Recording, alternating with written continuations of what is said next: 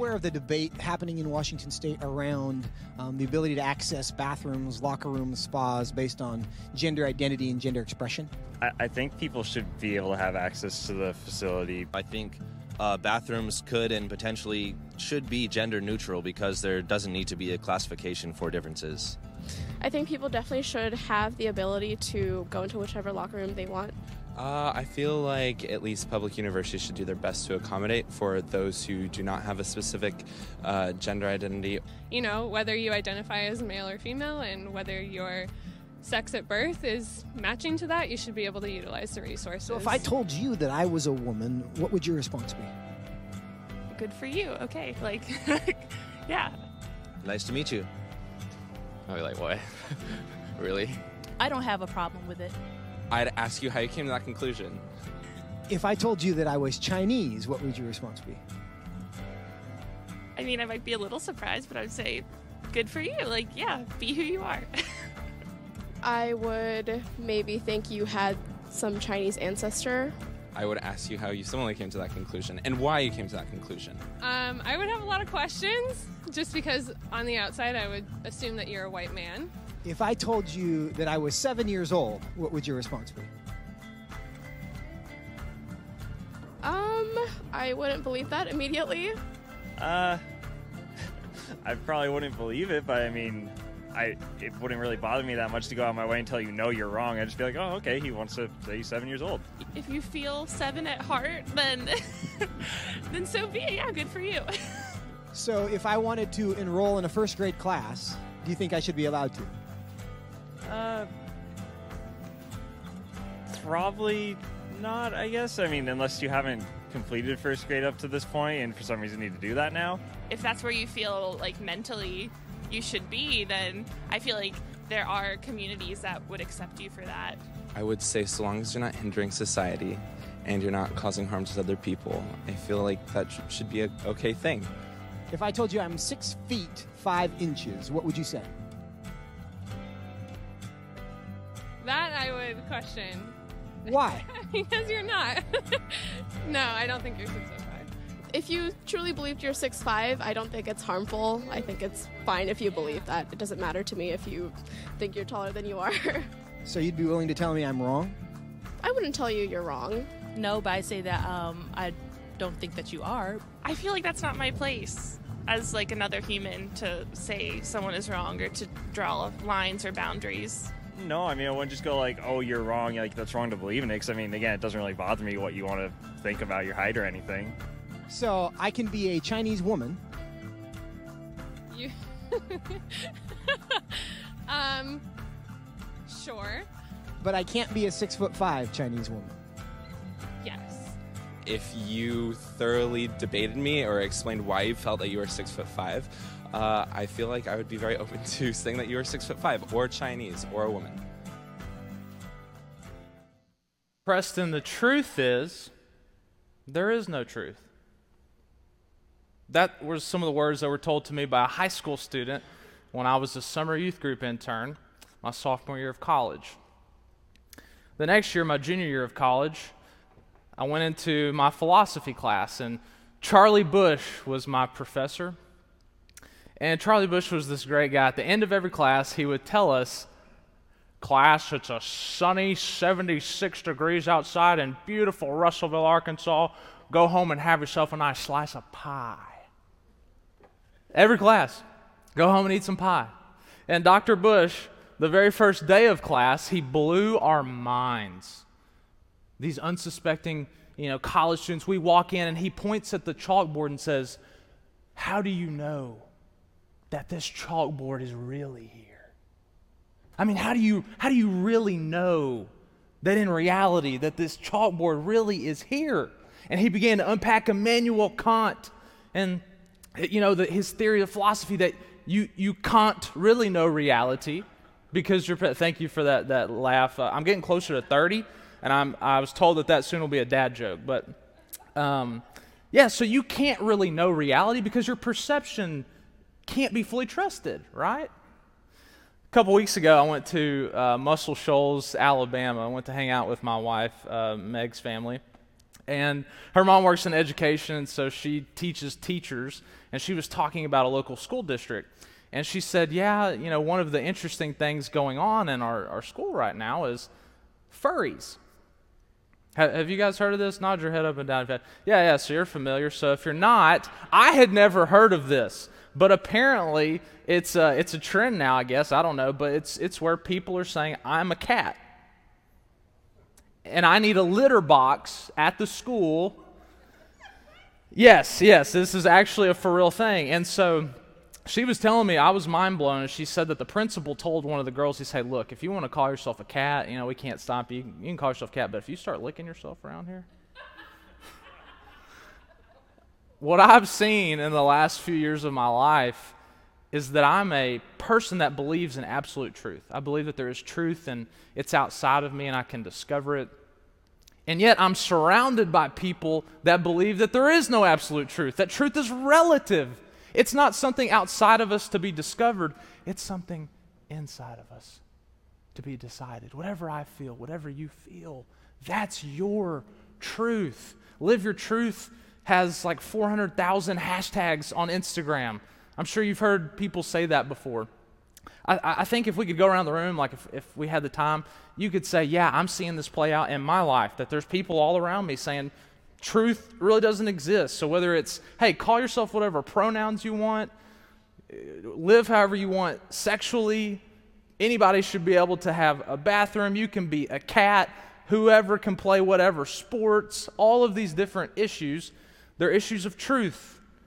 And how do we perceive truth? How do we know truth? What is reality? In fact, this is not just a small thing. This is a deeply held belief in the cultural imagination that we have.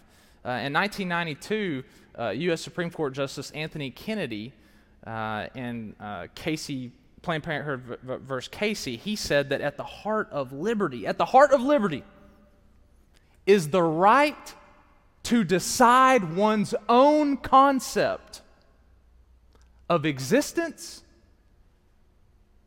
of meaning, of the mystery of human life. Did you know that? That you as an American, freedom, what it means to be free, is you get to decide reality. You get to decide your own reality. You get to have your own definition of reality. That video that we just watched, that was from 2016.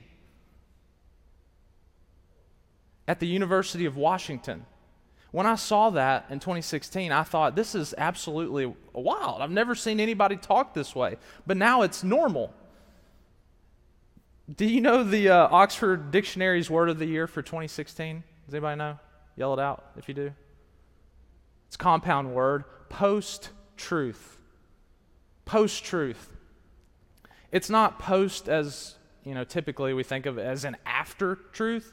It's post as in something's irrelevant. In other words, we're living in an era in which objective facts, they're not relevant for shaping our culture's way of thinking and doing things. Feelings are most important. Feelings over facts. That's the time we're living in. And so here's the tension. I think you've felt this before, I'm sure. The tension is, and I know everybody in the room, everybody watching online might not claim to be a follower of Jesus, okay?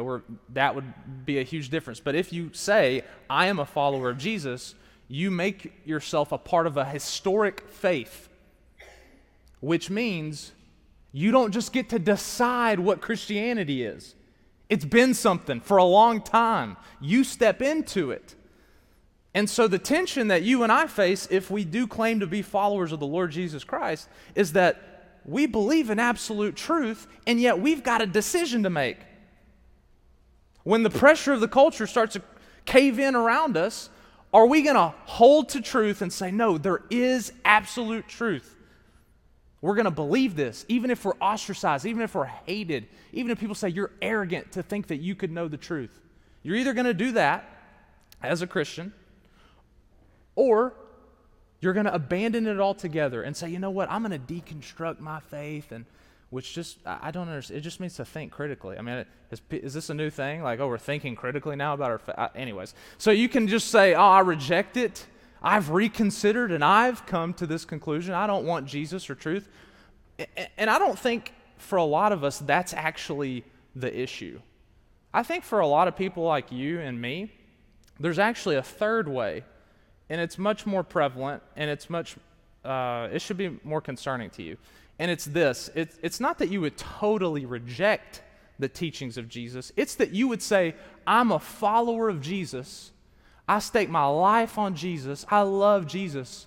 And let me take a little bit of moral relativity. Let me take this from the culture, that from the culture, and I'm just going to mix up my own concoction of beliefs. It's called syncretism. That's what you should be concerned about.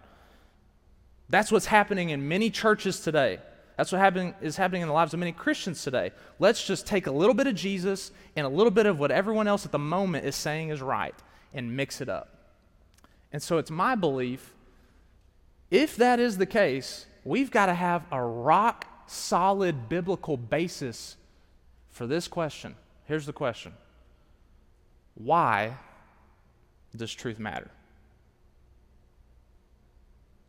Why does truth matter?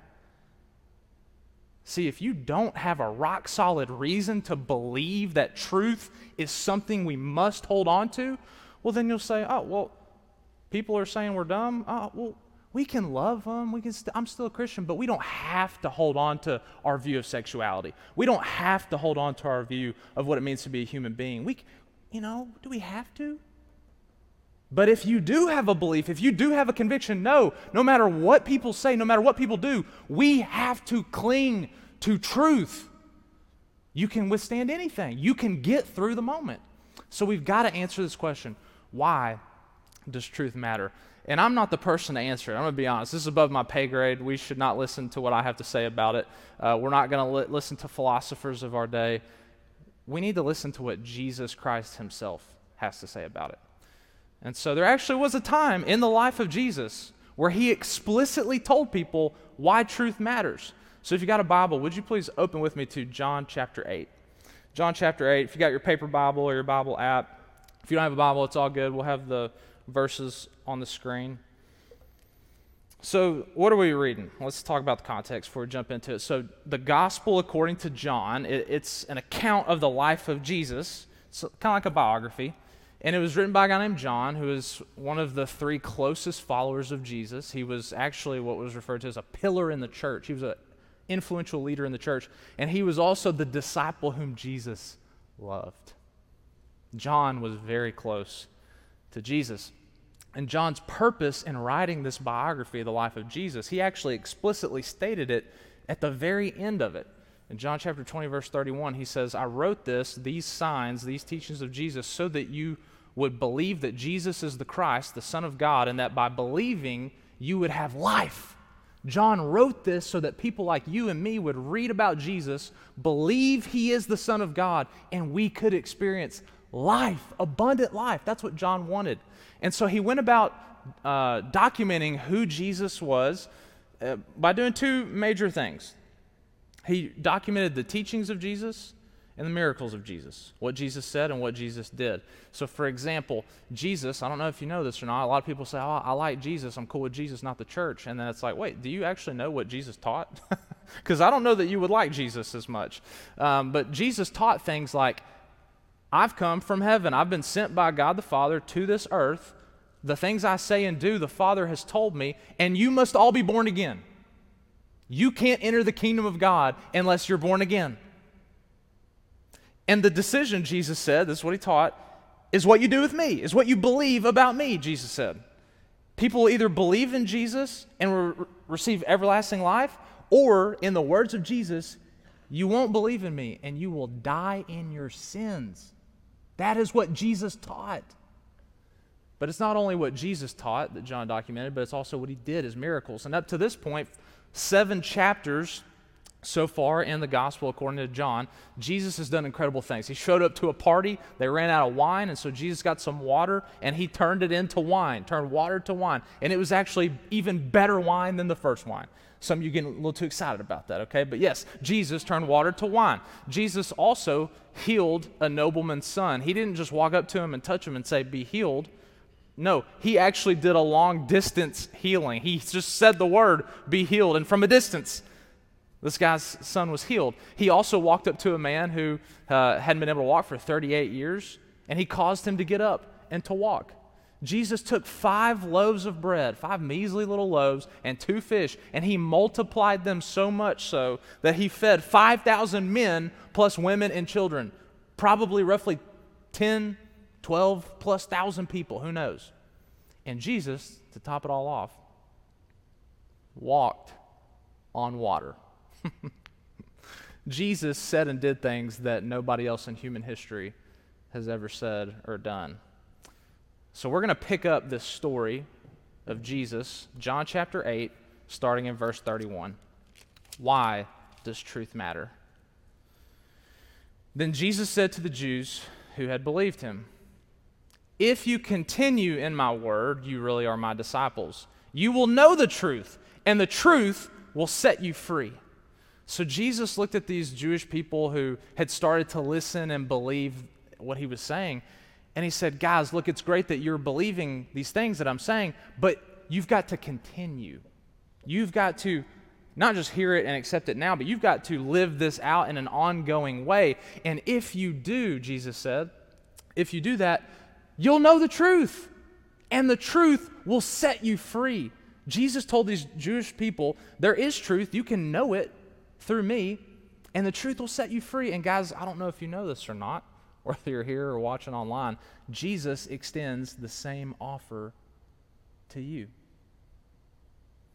Jesus has open arms and is saying, hey, look, if you will listen to me, if you will believe what I say about reality, what I say about life, if you'll live and submit your life to my teachings, you can know truth, and the truth can set you free. I don't know how that sounds to you this morning, but to the Jews who were listening, they actually didn't really like what Jesus said.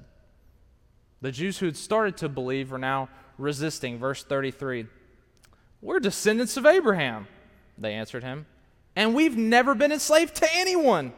How can you say you will become free?" So Jesus told these guys, hey, look, you can know the truth if you'll listen to my teachings, if you'll submit your life to my teachings, and the truth will set you free. And they said, Jesus, become free. We are free. We've always been free. We're the descendant of the chosen guy, Abraham. Which is funny because they actually were enslaved for many, many years, as most of you would think, like in Egypt for 430 years. The Syrians, the Assyrians, the Babylonians took them all into captivity. So this didn't even make sense. We've never been slaves to anyone. They said, Jesus, we are the descendants of the chosen God. We're the people of God. They didn't like this. They didn't like that Jesus said that they weren't free. And it's easy to hear the Jewish people then say that and say, oh, look at them. But you and I, people in our day, Americans, we do the same thing. See, there might be someone here today who thinks the teachings of Jesus will help me to know truth, and his truth will set me free. What do you mean that I will become free? I was born in the United States of America, the land of the free. I've always been free. What do you mean I've never been a slave? So Jesus has to connect the dots for these Jewish people. Verse 34.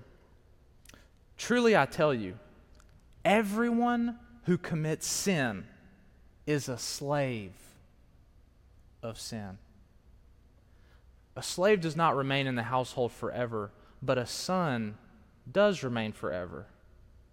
So if the Son sets you free, you really will be free."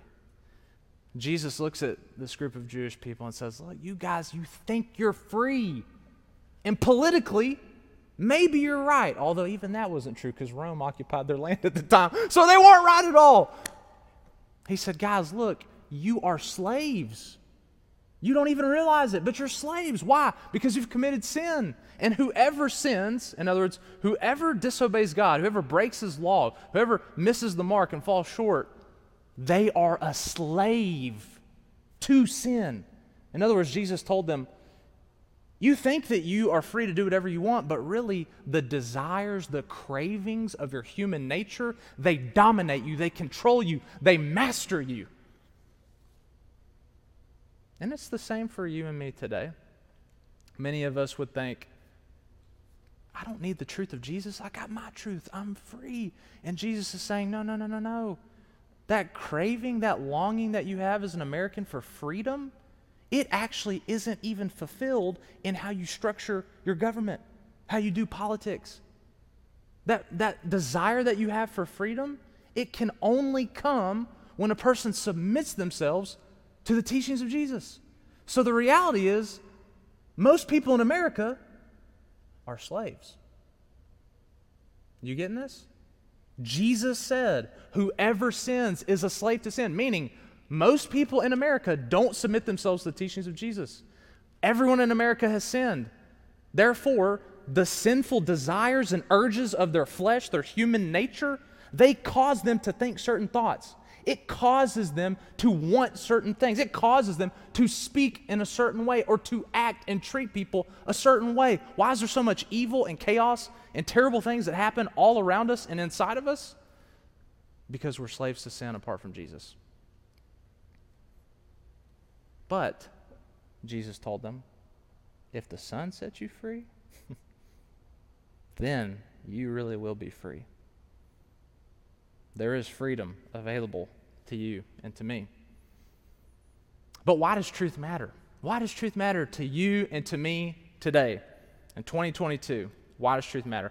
If you have fallen asleep at this point, please wake up. Here's the bottom line. Here's the sermon in a sentence. Here's the one thing. If you're taking notes, write this one thing down. Here is why truth matters. Truth sets people free.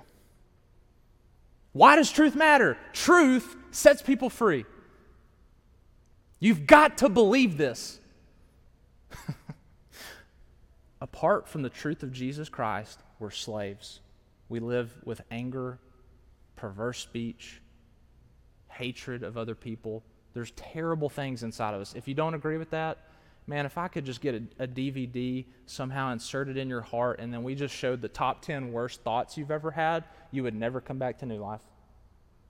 You know this. You know this to be true. The things that I've thought and done, oh my gosh.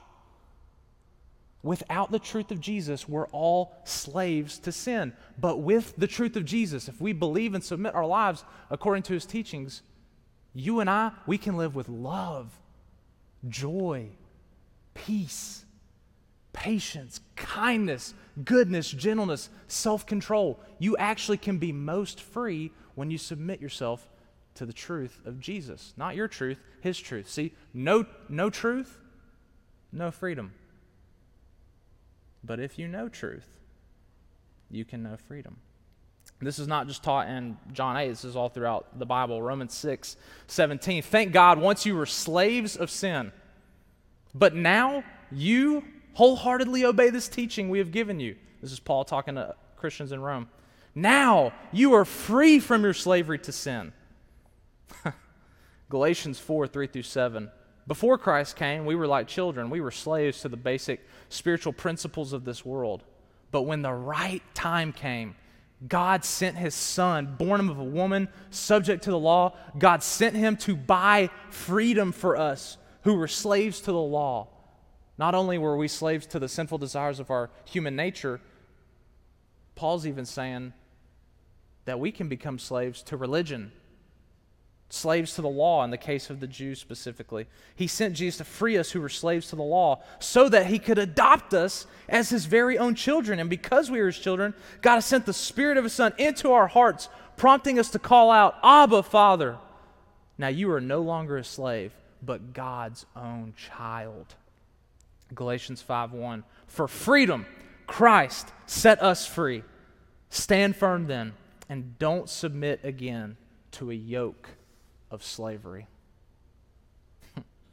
Truth sets people free. If you would you just close your eyes with me? I want you to picture the freeing power of truth.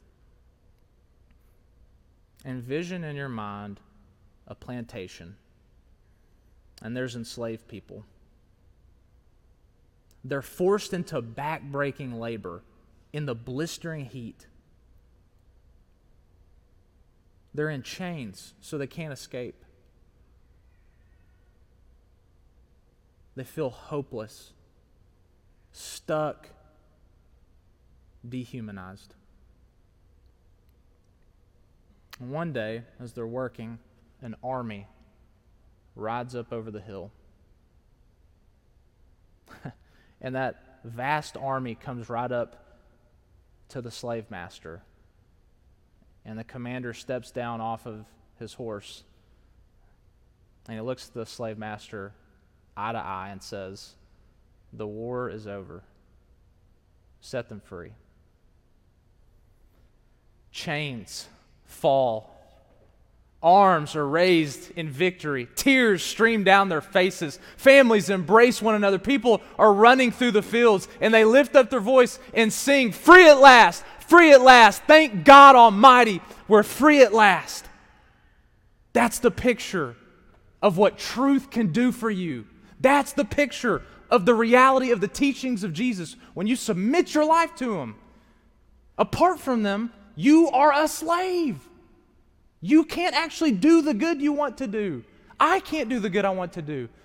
But the moment that Jesus comes into the picture, Jesus can free you up. It's possible. Truth sets people free. Now, some of you, you're totally on board, you're tracking with me. You're like, Preston, I believe this, and I've believed this for much longer than you've been alive. You know, and that's great. That's awesome. Some of you, you might have questions. You might have objections. Or maybe even some of you, you believe it, but you love people who have questions and objections. Why should we really believe that what Jesus said is true? See, I think one thought that comes up for a lot of people is, wait. Okay, you're a religious guy, and I see what you're trying to do. What you're trying to do is you're trying to get me to become a slave to your religion. If I was to submit my life to the teachings of Jesus, I wouldn't become free. I would be enslaved to Christianity. A couple weeks ago, I mentioned to you guys this team of landscape architects and the study of the two playgrounds, one with a fence, one without a fence, and how what they found is that a playground with a fence actually leads to more freedom, more creativity. Not just the wide open, hey, do whatever you want. No, kids just huddle together. You might picture the same truth with the banks of a river. No one's looked at a river and thought, oh, those banks, they're just so restricting. It just totally, limits the potential of the river. No. No one's looked at a football game and thought, oh, the lines on the field, every 10 yards, man, all these lines, no, just let them play, just open it up, no. The lines make the game. I think I said this the other week too, like no one's driving home today and thinking, just these lines on the interstate, I hate these categories and these lines and these boundaries. No, it helps traffic flow better, right? We can see it all around us. What we tend to think is that we will be most free if we get rid of all boundaries. If I can just live however I want. That's what people in our culture say. It's not the removal of all boundaries that gives you freedom, it's the presence of the right boundaries. When you have the boundaries that were designed for you, that's when you flourish. No one would look at a fish and say, man, the fish would flourish if it was on the land. I hate that it's just stuck and trapped in the water. No, it's made to swim. It's made for the water. You were made for the truth of Jesus. Some of you might think, well, Preston, that's great that you're so convicted. But how can we trust your conviction? Because what about the Jews? What about Muslims? What about Hindu people? They're all equally as convicted that their religion's true. So why should we listen to you? Raise your hand if you've ever heard the parable of the blind man and the elephant. Has anybody heard this before? Raise your hand. Okay, awesome. A couple people, great. So there's this parable where there's a couple blind men, and they've never seen or felt an elephant, and they've wanted to so bad. And so one day, they get to go see an elephant, and they walk up to it, and each of the blind men touches one body part of the elephant. So one guy, he touches the midsection, the torso of the elephant. He's like, oh, an elephant is like a brick wall. There was another guy who touched the back leg of the elephant and said, oh, wow, an elephant's like a big cow. Another guy who touched the tail of the elephant and said, oh, an elephant, it's just like a rope. Another guy touched the ear of the elephant and said, oh, it's like a big carpet. An elephant's like a big carpet. Another guy touched the trunk of the elephant and said, oh, elephant's like a snake. And then finally, one guy touched the tusk of the elephant and said, oh, an elephant sharp like a spear. And each one of them, they touched the elephant and they came together and they just were so excited. They said, man, did you feel the elephant? Yes. I can't believe we finally got to experience it. And they said, oh, yes. And the first guy was like, man, I was just so shocked that an elephant is like a brick wall. And then the other guys looked, they're like, wait, what? And then the guy said, it's not like a brick wall. It's like a rope. And the other guy says, no, it's not. It's like a spear. And next thing you know, they're shouting, their voices are raising, and they start fighting each other. No, you're wrong, you're wrong. No, I'm right. The point of the parable is that people make claims about absolute truth from their subjective, limited perception of reality. So how can you be so confident that you have truth? What would you say to that? You don't have to answer out loud, but just think, I mean, really, what would you say if you're sitting at coffee with somebody and they say, hey, look, I know you're a Christian, I'm concerned for you, you shouldn't be so confident that you have the claim to absolute truth, and here's why. How would you respond? It's pretty compelling, isn't it? One way that you could respond is you could say, well, it is interesting that the point of what you just told me is that no one can see it all, that no one can have the absolute truth, that each one has a part, and if we come together, maybe we could see the truth. And yet, aren't you telling me that you see it all? Aren't you telling me that you're not blind? You step back and you see every other person. You see the Jew and the Christian and the Muslim, and they're feeling around for truth, and really you see it for what it is. The truth is, you can't know the truth. Aren't you doing the very thing you're telling me I shouldn't do? Do you get what I'm saying? Nod your head if you're tracking with me. There's a book that makes the same point by Frank Turek. He's an apologist called I Don't Have Enough Faith to Be an Atheist. It's a really good book. I would recommend it. And he does the same thing. He says, you need to take the claim that people make and you need to apply it on itself. So, for example, when that high school student, Landry, said to me, Preston, the truth is, there is no truth. What would you have said to him? You can say it out loud. What would you have asked him?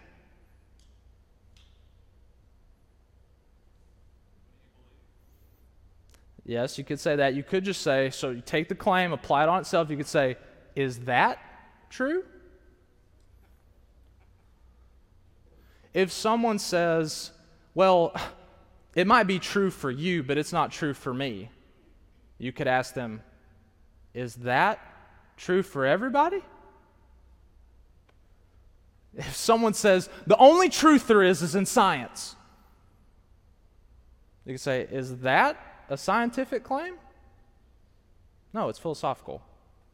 If someone says, you should doubt everything, should I doubt that?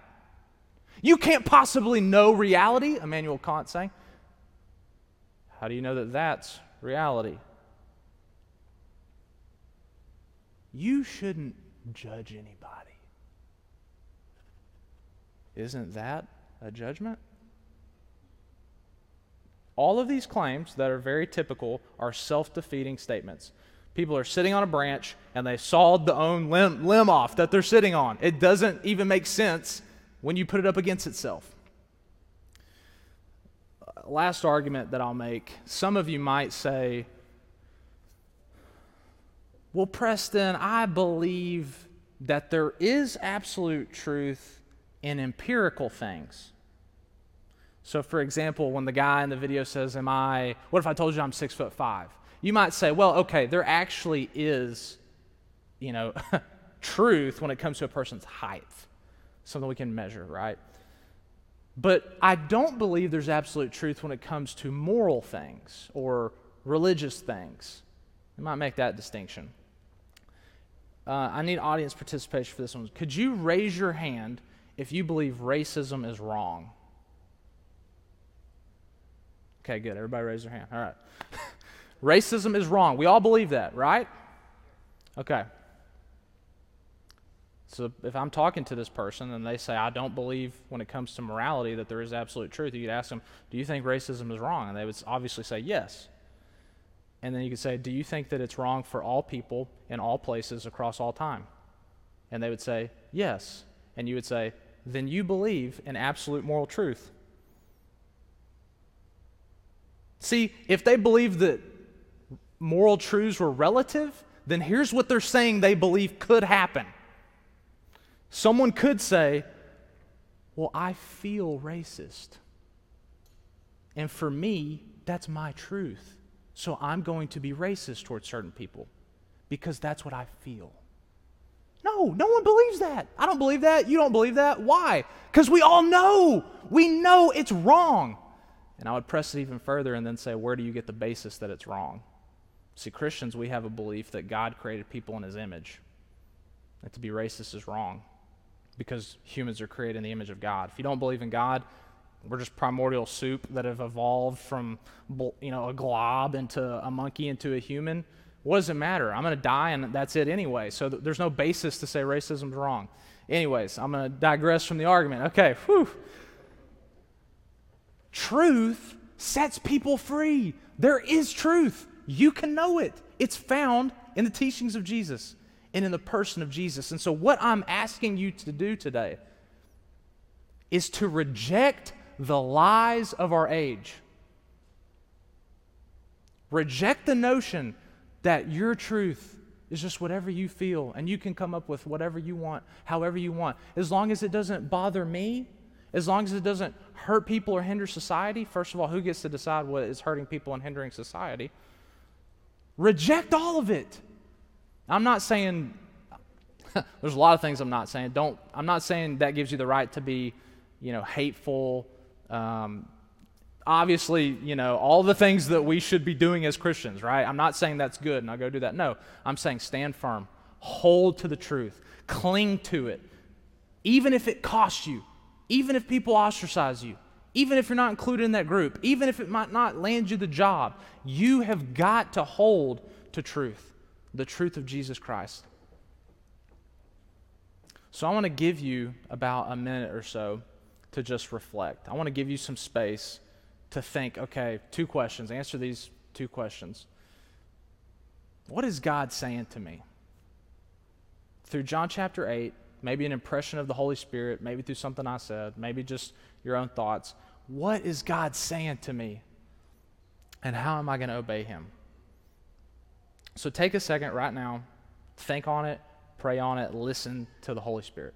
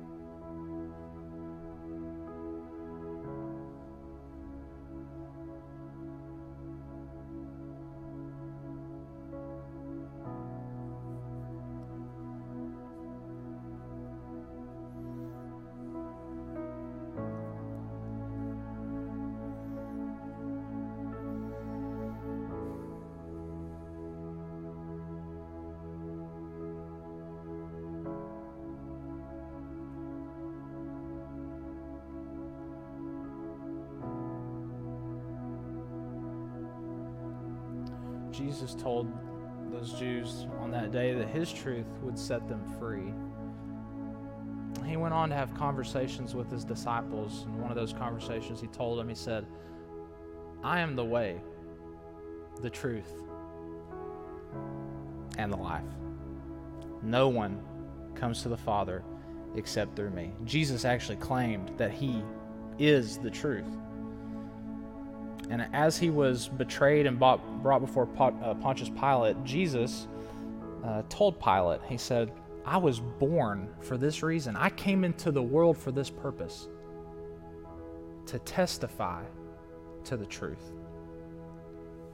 So Jesus was so convicted about truth that he went to the cross for you. He died in your place so that you could come into a relationship with God, so that you could be forgiven and given the Holy Spirit and given the gift of eternal life.